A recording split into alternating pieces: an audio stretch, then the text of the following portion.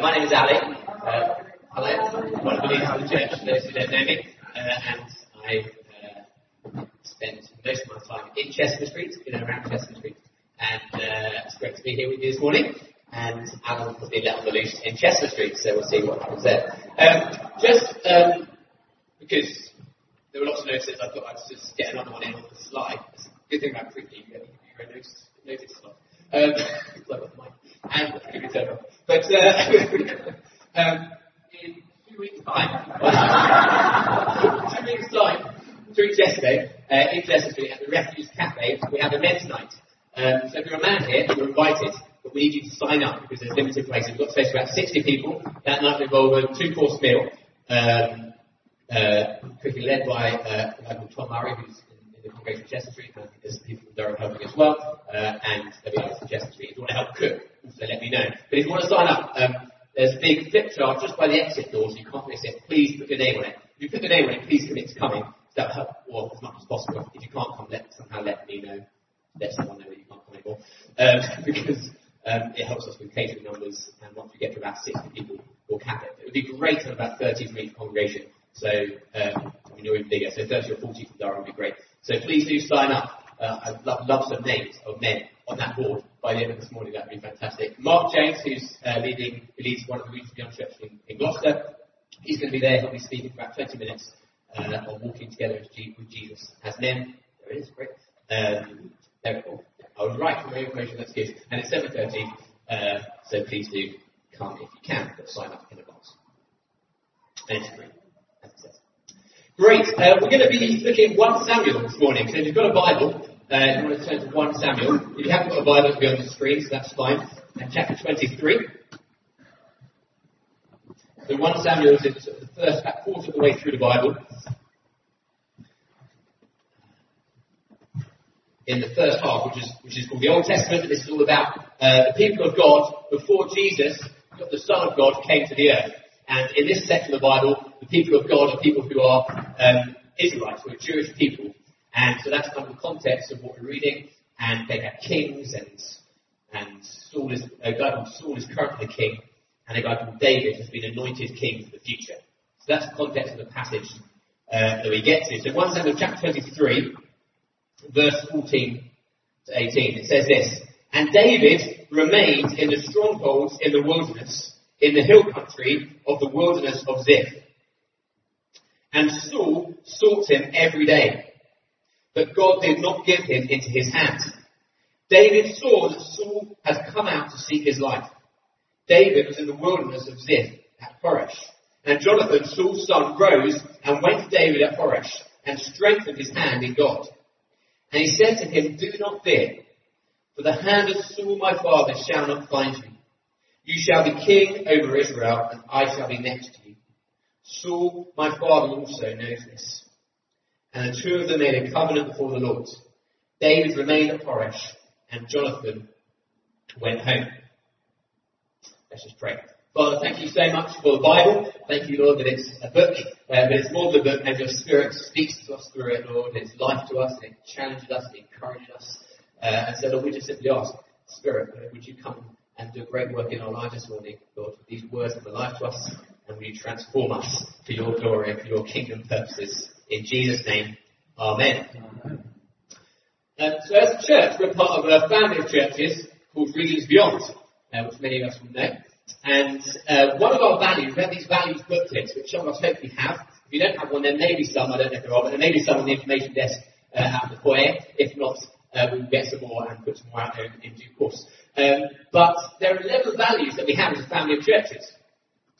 And one of those values is being there for one another's success, which I think is great. It's quite distinctive, actually. The more I've been around other churches and our church and the kind of Regions Beyond family, the more I see this really is a core value. Steve Oliver, who leads our family of churches, really embodies it, and I think it's sort of just rippling out across the churches, which is great.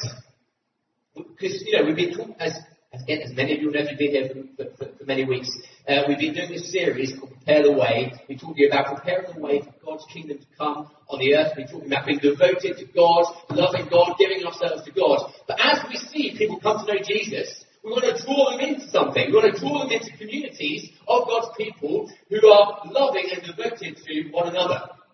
Don't we? It's not just come into the Christian life and be a Lone Ranger Christian. It's come into a community who are there for your success. And you can be there for other people's success. And together we can move forwards with Jesus.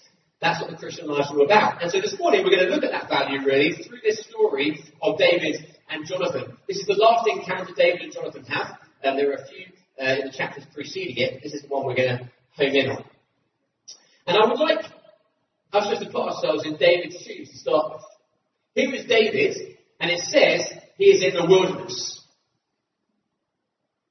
Who is this David? David is someone who, a while earlier, quite a while, a short time before, had been anointed a future king of Israel. He was a shepherd boy who was out in the fields, and God called him into the fields, and through the prophet Samuel said, you are going to be the future king of Israel. That's quite a high calling, going from shepherd, who no one knows about, to the king of Israel. And all starts off pretty well. He enters into the current king, that's a guy called Saul, enters into his palace, and he's made his personal lyre player. And it says that Saul loves David. And it says that Saul puts him over his armies. And David goes out and wins lots of battles, military battles with the armies. And it gets so good as to say that all of Israel and Judah loved David. He had great public prominence by defeating the great giant Goliath with a slingshot, this massive giant from the Philistines who had come up against the army of Israel, and no one wanted to fight him apart from little David, who came with his sling and got him in the head, and he fell down dead, and suddenly everyone loved David, because he was the military hero who was rescuing Israel from their enemies. And to top it all off, Saul gave David his daughter as a wife. And so, it's like he's living the dream, the good life. This is the good life. Everyone loves him. He's had a wife. He's got this kind of great job in the king's palace. He's doing well. And then suddenly, this smooth trajectory from shepherd to future king gets rudely interrupted because the attack starts coming. Initially, King Saul starts just throwing spears at him. Not too bad. Near miss. But then he goes on the all-out attack, and he sends out his men, and they go after David, and they hunt him down, and they chase him, and here he is on the run, and he finds himself in the wilderness of Ziph. I don't know if anyone here feels like David, or has ever felt like David. You feel like you're in that wilderness, maybe emotionally, physically, or spiritually. It feels like the enemy is after you, and you're being attacked on every side. It feels like no one else is with you. You are lonely, you are isolated. The whole world seems to be against you. It's that victim mentality. Sometimes justified, you might say, because people are against us. It is really difficult. I'm not trying to minimize the problems, but that's the reality. We enter into this place where we think everyone is against us, and we're in the wilderness. But I want us to notice something else about verse 14. It says, David remained in the wilderness of Ziph. And then the next line says, and Saul sought him every day, but God did not give him into his hand. Here's the hidden reality. The spiritual reality in the wilderness is that God is with David, he is protecting David, and he is not giving him into the enemy's hands. And so even when everyone seems to be against us, even when it feels like we are isolated and lonely and the wilderness is all around us, the reality is, if you are someone who has joined yourself to God by believing in Jesus Christ, he will never leave you or forsake you. He is with you in that wilderness, and he is protecting you from the enemy. The trouble is, what we see, as David saw in verse 15, the next line down, David saw that Saul had come out to seek his life. So what he sees with his physical eyes is the attack of the enemy. That's what he sees, the challenges coming against him. But the spiritual reality is that God is not giving him into his hands. And so sometimes we need to have our eyes opened, not to see the physical reality of all the challenges that are around us, but the spiritual reality of God with us, protecting us, standing alongside us. And we need to strengthen ourselves in God. Later on in chapter 30 of 1 Samuel, it says that David strengthened himself in God. In other words, he spoke the promises of God to himself. He realized who God was. He realized that God has promised that he will never leave me or forsake me. These promises are true for us as well. He says, he spoke the promise that God works all things for good for those who love him. He spoke the promises of the love of God, which is unconditional, which no matter how much we do wrong, no matter how far astray we go, God is with us. He is for us. He will never leave us. He is so for you. He loves you no matter what your background, no matter what your past. God is with you and he is for you this morning. And that's amazing. And so David can speak these things. And when we're struggling, when we're in that low place, we can speak these truths to ourselves and strengthen ourselves in God. The trouble is, it's quite hard to do that, isn't it? In chapter 30, David did it. In chapter 23, it seems like he can't do it. He needs some help. Because what happens? Jonathan, verse 16, Saul's son, rose and went to David at Horesh and strengthened his hand in God. He needed someone to come alongside him and strengthen his hand in God. I need that a lot. I need brothers and sisters in Christ to come alongside me and to strengthen me in God. That's how we were created. We weren't created to be isolated individuals. It says right at the beginning of the Bible, it says that God created everything. He creates everything. I won't go through the whole list. The animals and plants and light and dark and everything else. And sun, moon and stars. And he said it was good. It was good. It was good. Then he created humanity and said it was very good. And the first thing we hear that is not good is when he sees that man is on his own. It is not good that he is alone.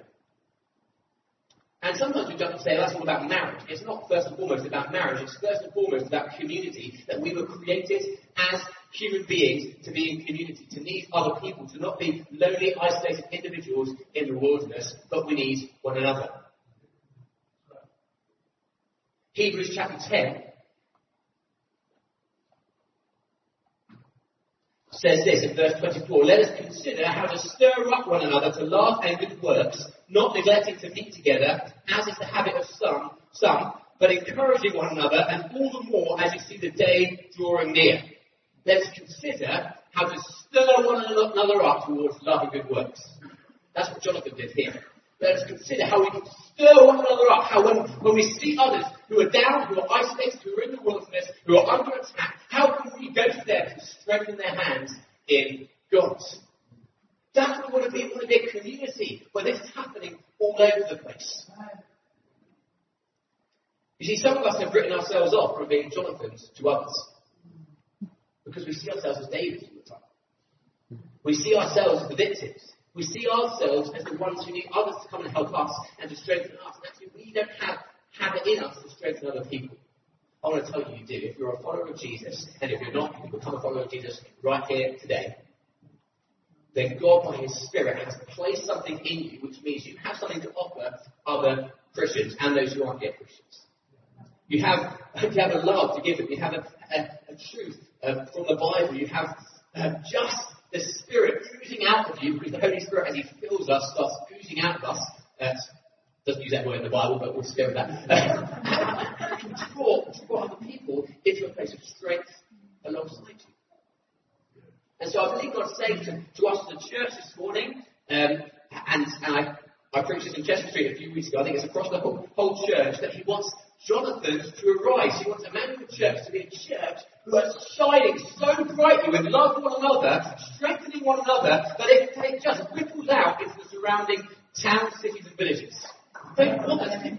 Wow, we've got this new building over here. Great. But we don't want to be hidden away in a building. We want to be out there sharing the love of Jesus. But as people come in, we also do want them to see something so distinctive. The presence of God. Yes, we speak a lot about that. Praise God. We want the presence of God. But we also want the presence of God, not just in kind of individual nice tingly experiences, but the presence of God as we love one another. That's how we know people know that we're his followers, by the way we love one another. That's what it says in the Bible. And so, for the rest of this morning, that was sort of the introduction, but it was a long introduction. I want to look at two questions. Who was Jonathan? And what did Jonathan do to strengthen David? Okay, so who was Jonathan? It says in verse 16, Jonathan, Saul's son. That's quite important. So we said Saul is the current king. Okay? Saul is the king of Israel, and his son is Jonathan. And that means Jonathan is the rightful heir to the throne. He should be the next king of Israel. So Jonathan has the most to gain by knocking David off, by letting Saul kill him, because he will then become king. And he has the most to lose by helping David to become king and to protect him and to strengthen him. So here is someone who sacrificially lays himself down, his position, his status, his rights, for someone else. That's what it means to have the heart of a Jonathan. It means to have the heart of a servant, which is what we're called to as followers of Jesus. It means to have the heart where we're not looking after our position, but we're able to give out to other people. It means it has the heart where we're so secure in who we are in Christ and what God has called me to do and us to do, that we can start giving away to other people, giving away responsibilities, giving away power, if you'd like to use that word, but releasing to other people. It means that we're able to just be who we are and who God always made us to be without trying to grab for this title or this position. It means we're not competing or comparing. That's the opposite of a Jonathan culture. That's what we call an anti-Jonathan culture. I think that's what I call it today. And an anti-Jonathan culture is one where we're competing and we're comparing and we're jostling for position. And that is the culture on the whole and a generalisation that we see in the world around us. That's what I see. Maybe Durham's different. That's what I see in Great London, in Chester Street, where I spend a lot of my time. We used to be different. I find it hard because I like to look out for number one. There's a little owning up.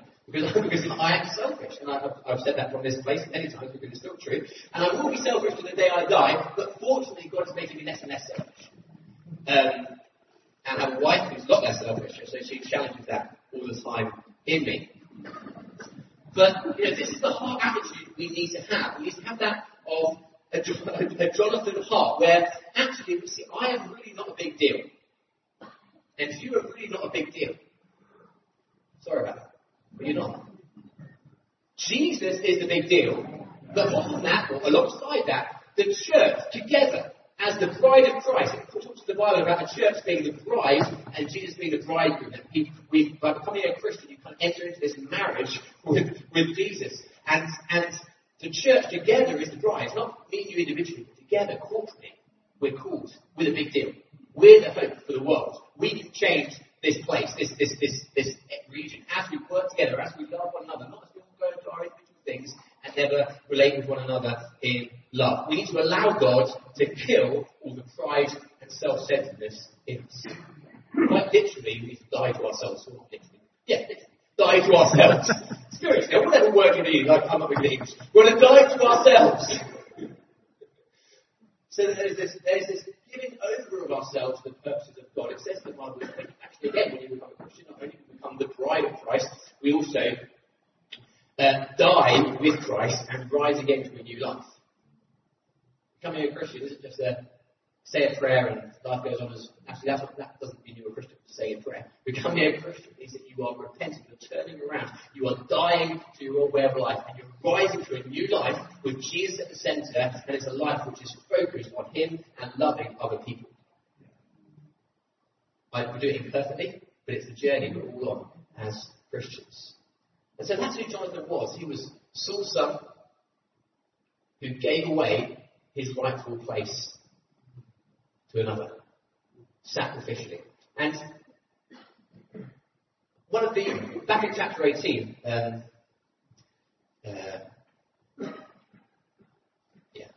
will read it. Back in chapter 18, verses 1 to 5, there's a really powerful image of Jonathan doing this. It says this: Jonathan was knit to the soul of David, and Jonathan loved him as his own soul. And Saul took him that day and would not let him return to his father's house. Here's the key bit, verse 3. Then Jonathan made a covenant with David because he loved him. And Jonathan stripped himself of the robe that was on him and gave it to David, and his armour, and even his sword, and his bow, and his belt. That might not sound like much. But what this is what the stuff he's given to David will be his royal stuff, royal clothing, his robe, his sword, his belt. So this is like a symbolic abdication of his rightful place as the future king. He is saying, David, I am laying myself down. I'm not looking after number one, but I'm willing to strip off, as it were, my rightful position and give it to you so that you can be successful wherever you go. I'm here for you. I'm here for your success. And as the story goes on, we see it again and again. He loves him. He strengthens him. He supports him. He protects him. And this time, definitely metaphorically, God is asking us all to strip off that self-centeredness, if you like, the clothing which says it's all about me, and to place it on someone else and say, actually, or place it first and foremost on Jesus, say it's all about you, and then to say, actually, I'm now here for you, and I'm here for you, and I'm here for you, and I'm here for you, and I'm here for you. It doesn't mean we completely neglect ourselves. It says in the Bible we're going to love other people as we love ourselves. So we still need to love ourselves and look after ourselves so that we're in a place where we can give away and love other people. But it's where the focus is that's key. So that's who Saul was. And secondly, who Jonathan was. Again, when I did this the other week, I got my name rolled up. Jonathan, Saul, and David. I get them confused. Secondly, what did Jonathan do to strengthen David's hand? 4 things. Number 1, he was proactive. Verse 16, if you go back to chapter 23, that'd be great. Verse 16 says this. Jonathan, Saul's son, rose and went to David at Horesh. Again, we can skim over those words and not. He rose, he got up, and he went. He was proactive. If he just sat around in the king's palace, David would not have been strengthened. You have to be proactive. To actually strengthen someone, it takes some effort and it takes some energy to get up and to go. Sometimes it might be a message that you can send or an email or a phone call. And that's good. It's not as good as physical presence. But sometimes that's, we're all finite human beings can't be everywhere all at once. But it's this mindset of being proactive in doing it. So one way we can be proactive is to ask God, who do you want me to strengthen? God, is there someone you put around me at the moment who you really want me to be praying for and to go to and to encourage and to be proactive in getting alongside them? And if you don't do that, I encourage you to do it right now. Even as I'm speaking, just say, God, just drop someone, or a couple of people in my heart who you want me to be strengthening, to come alongside and strengthen in you. Another way we can do it is something called Emmanuel communities. And these, get another little notice here, these are small groups, if you like, across the church. These are smaller communities where we meet during the week, where we can pray together, read the Bible together, worship, different groups of different things, play games in my group, not every week, but different things, and just help each other to focus on Jesus and to strengthen one another.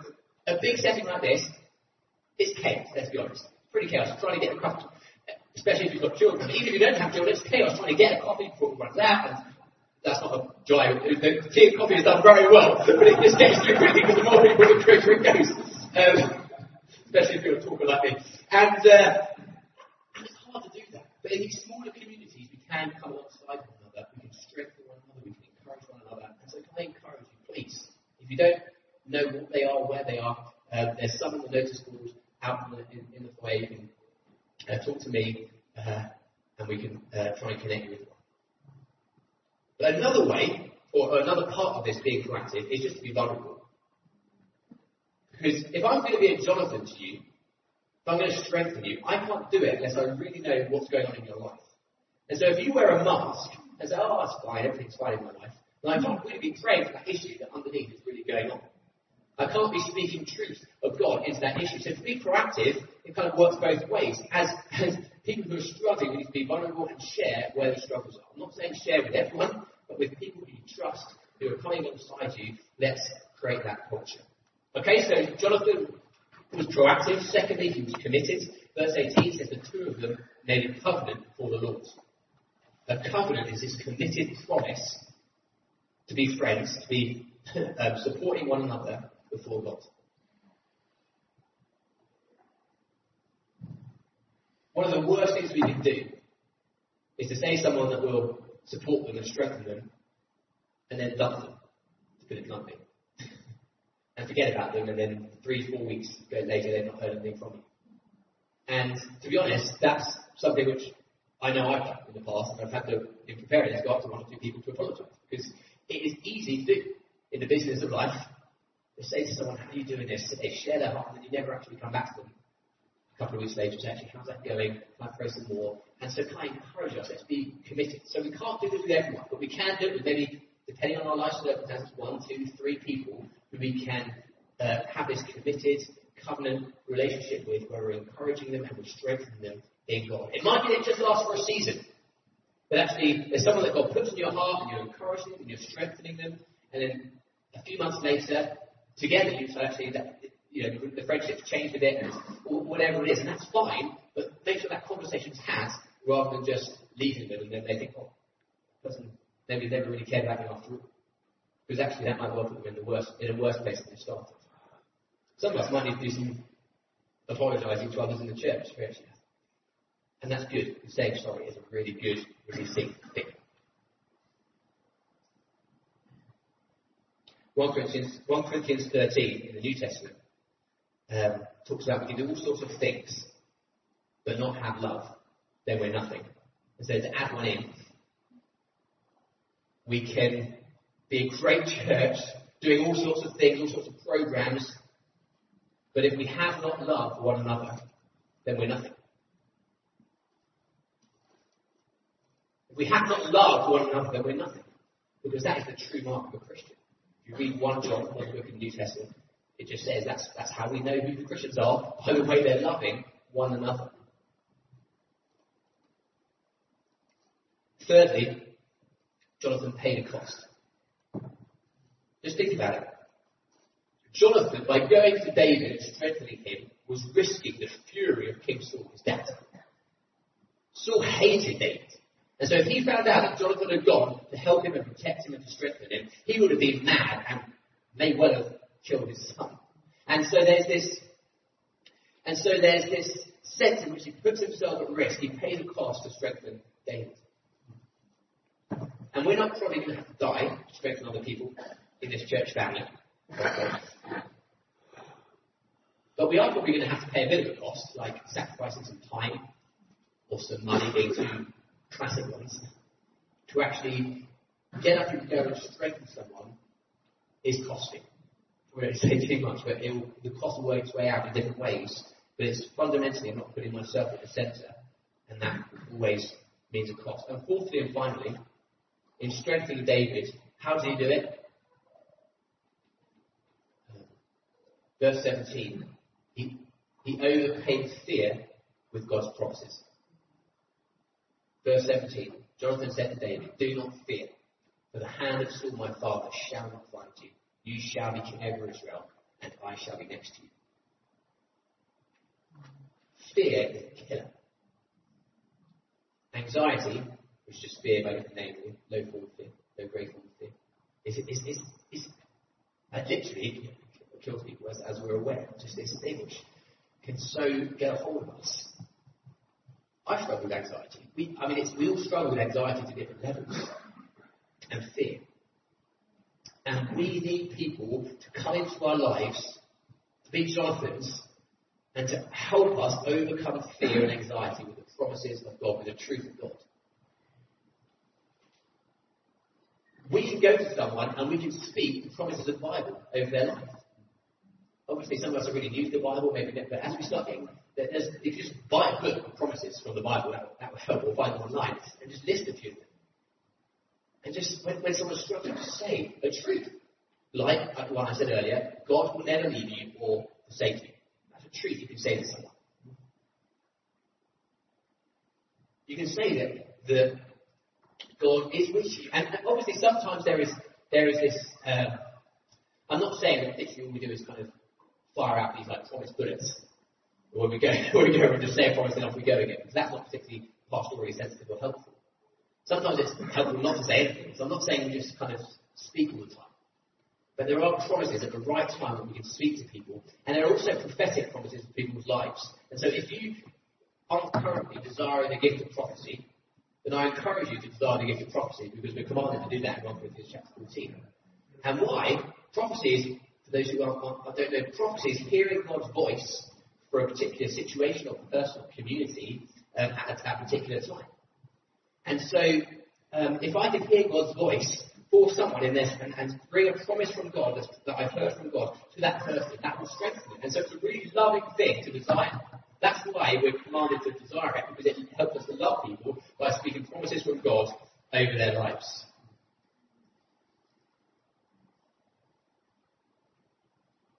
We're all Davids. Sometimes. Some of us are going to be Davids right now. Struggling in the wilderness, feeling lonely and isolated, feeling under attack. We're all called to be Jonathans as well.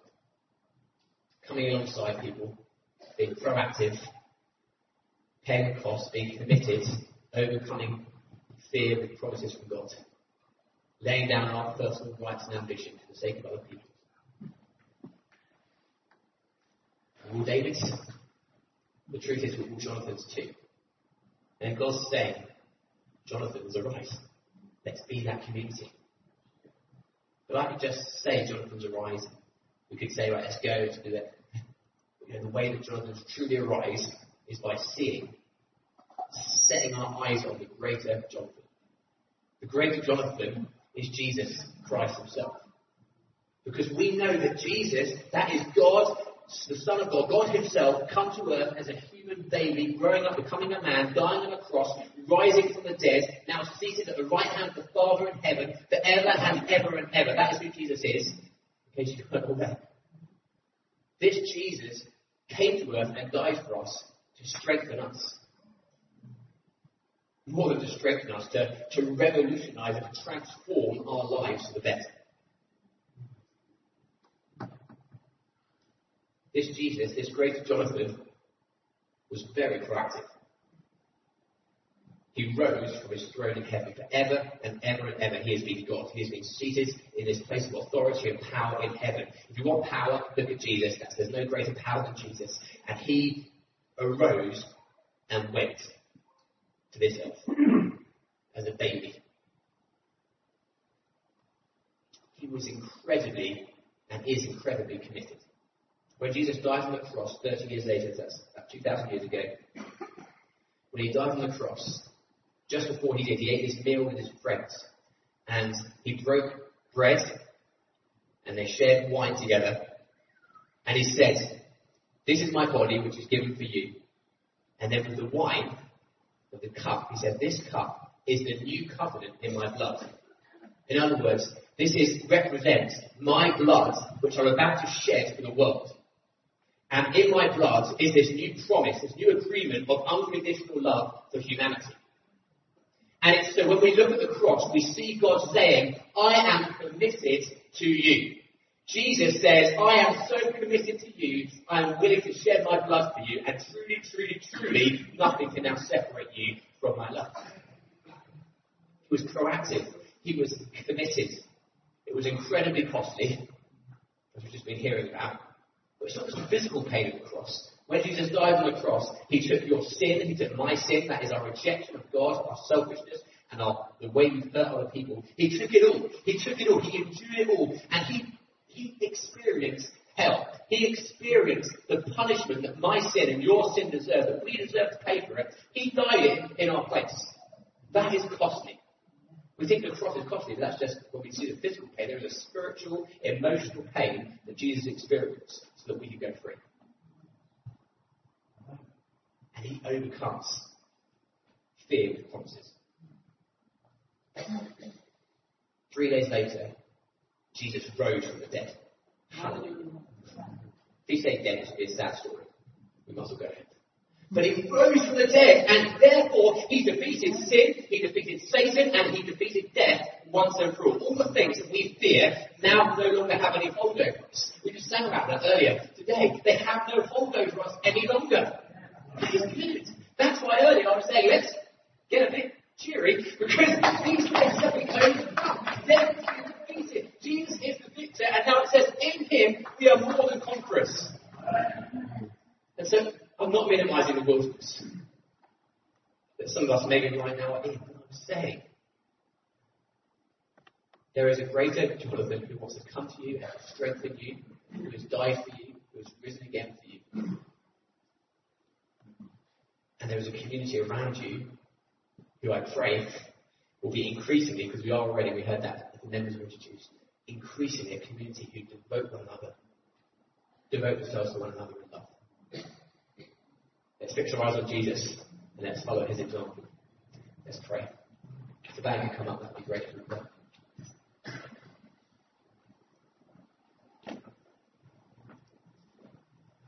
There'll be some people here this morning who maybe just have heard this message about Jesus for the first time, that he is this one God who came to earth, died for our sins, and offers his life of freedom. He's defeated death, sin, and Satan. He's risen again. And this morning he's saying, I'm standing at the door and I'm knocking. I'm ready to come in and meet with you and set you free and bring a new life in all its fullness is what the Bible speaks of that Jesus brings. And he wants to bring that to you this morning. And if that's you, just simply now, I'm just going to pray a prayer. If that's you, I just encourage you just to quietly just say it with me. Jesus, I want to receive this gift of freedom through your death on the cross that you're offering me. My life is often a wilderness. It is a mess. It is barren. It is hard. It feels under attack. Yet thank you that you have come to me. You've died for me. And I receive your forgiveness. I say sorry for the mess that I make of my life so often. Sorry for rejecting you. Sorry for hurting other people. Lord, today, would you come into my life? Fill me with your Holy Spirit. Help me to follow you as my Lord and my Saviour.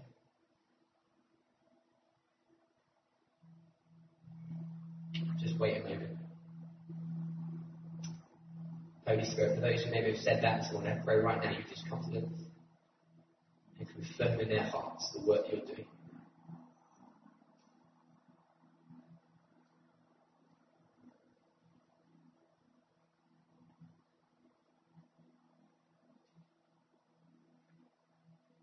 It says in the Bible that it's good, not only it's good to kind of confess that we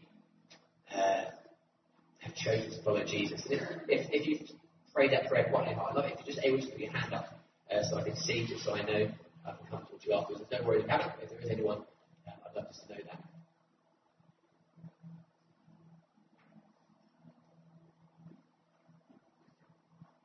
Great. Thank you. And for others of us here this morning,